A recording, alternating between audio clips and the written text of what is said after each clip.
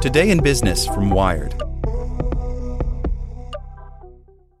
The Science of Scaling, hosted by Mark Roberge, is brought to you by the HubSpot Podcast Network, the audio destination for business professionals. Each week, Mark Roberge, founding CRO at HubSpot CRO, senior lecturer at Harvard Business School, and co-founder of Stage 2 Capital, sits down with the most successful sales leaders in tech to learn the secrets, strategies, and tactics to scaling your company's growth. I like the episode with the founder of Aircall on how to go from handling your own sales to scaling a sales team. It has great advice for entrepreneurs. Listen to The Science of Scaling wherever you get your podcasts.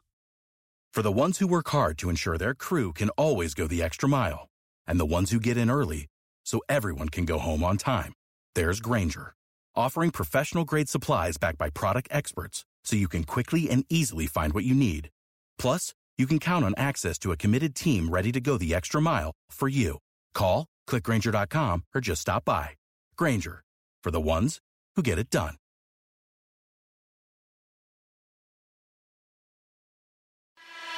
Hey there, this is the spoken edition of Wired. All this newfound cynicism is going to hamper big tech, by Noam Cohen. Earlier this month, a Wired contributor managed to subvert all the warm, fuzzy feelings produced by the 10-year challenge meme on social media by asking the question that has haunted freethinkers throughout history. Am I doing what I want to do, or what they want me to do? The challenge, which has flourished on Facebook, Instagram, and Twitter, seems like harmless stuff, offering a forum for regular folks and celebrities alike to use photos to boast about getting better with age, or in the case of Mariah Carey, who posted the same photo as before and after to deny the very notion of aging. But to Kate O'Neill, who thinks about how Silicon Valley is threatening our humanity, the idea seemed too perfect. Was the real purpose, she wondered, to train facial recognition algorithms on age progression and age recognition by convincing millions of people to search for and publish pairs of photos separated by exactly 10 years? Facebook swatted down O'Neill's conspiratorial suggestion quickly and succinctly, in a tweet no less. The 10-year challenge is a user-generated meme that started on its own, without our involvement. It's evidence of the fun people have on Facebook, and that's it. Conspiracy silenced. Except politicians have a saying, if you're explaining, you're losing. Facebook and other Silicon Valley giants have been doing a lot of explaining lately.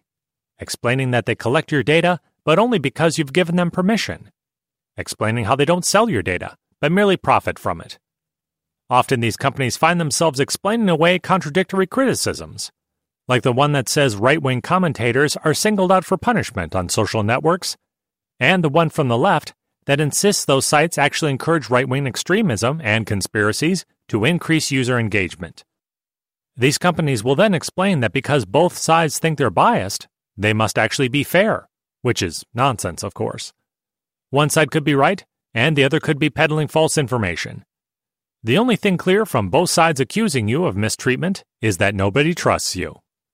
This deep mistrust of Silicon Valley is the new reality, which means even a goofy meme isn't safe from conspiratorial theories, and tech leaders can't hide behind their quirkiness and supposed good intentions. A recent interview with Jack Dorsey in the Huffington Post was a train wreck of an encounter, as the interviewer, Ashley Feinberg, dismissed all the goodwill that Dorsey assumed traveled with him like a pair of Allbirds. If Twitter believes that publishing what President Trump writes is inherently newsworthy, Feinberg asked, what if he tweeted out asking each of his followers to murder one journalist? Would you remove him? The answer Dorsey landed on, after some hemming and hawing, we'd certainly talk about it, didn't inspire much confidence. Similarly, after being asked, is there any situation at all in which you would decide to delete your site? Dorsey defended Twitter by saying, should we just delete all the negative things in the world? What appeared most disturbing to Dorsey, however, was Feinberg's questioning the appropriateness of his tweets during a meditation trip to Myanmar, which mentioned that his technique was to answer the question, how do I stop suffering? In light of human rights violations in Myanmar, she asked if he saw how your role is actually larger than yourself. Dorsey replied, I do, but I'm not going to change the practice because of it and what people say. Like, this is the practice that Buddha laid out, and I'm not going to change it just because I have this particular role. I'm sharing what I practiced and what I experienced. As Dorsey's interview shows, Silicon Valley leaders still haven't come up with a good response to the public's suspicion about their businesses and concern for civic well-being. This cynicism, more than any specific legislation making its way through Congress, is the clearest sign that tech companies will no longer be allowed to grow and spread unhampered as they have been in the past. Even since last spring, the ground has shifted. Back in April, Mark Zuckerberg was asked to respond to the mother of all conspiracy theories when he appeared before a Senate committee. Does Facebook use microphones in our computers and smartphones to listen to our conversations and then serve up uncannily relevant advertisements? Senator Gary Peters, a Democrat from Michigan, said he heard this suspicion frequently, including from his own staff, and wanted to give Zuckerberg a chance to put it to rest. And Zuckerberg did, emphatically answering no. But he felt obliged to refine the question. To be clear, we do allow people to take videos on their devices and share those. And videos have audio. So we do, while you're taking a video, record that and use that to make the service better by making sure your videos have audio. But I think that is pretty clear. But I just wanted to make sure I was exhaustive there. Zuckerberg didn't want to be seen as denying all the fun that could be had with a microphone and Facebook just because of some paranoid theories. Senator Peters, for one, was assuaged, saying, "Hopefully that will dispel a lot of what I've been hearing." Less than a year later, Silicon Valley doesn't get the same benefit of the doubt. Zuckerberg now acknowledges that he hasn't explained his ideas sufficiently.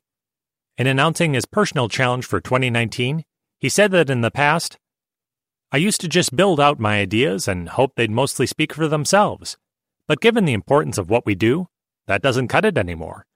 So I'm going to put myself out there more than I've been comfortable with, and engage more in some of these debates about the future, the trade-offs we face, and where we want to go." One wants to commend the instinct to engage with the public, but his framing still comes across as defensive. That is, Zuckerberg used to assume that the goodness of his ideas would be self-evident, but now he realizes he should have patiently explained their goodness. His bad. It's still a form of telling the public to trust their technological overlords, even when all the evidence suggests that suspicion is entirely warranted. I think of that scene in The Wizard of Oz, where the wizard tells Dorothy, the Scarecrow, Tin Man, and Cowardly Lion to pay no attention to that man behind the curtain, who is revealed to be making all the smoke and fire appear.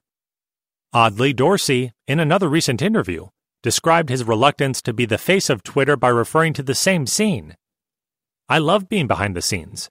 The character I loved most in The Wizard of Oz was the wizard, 'cause he was behind the curtain."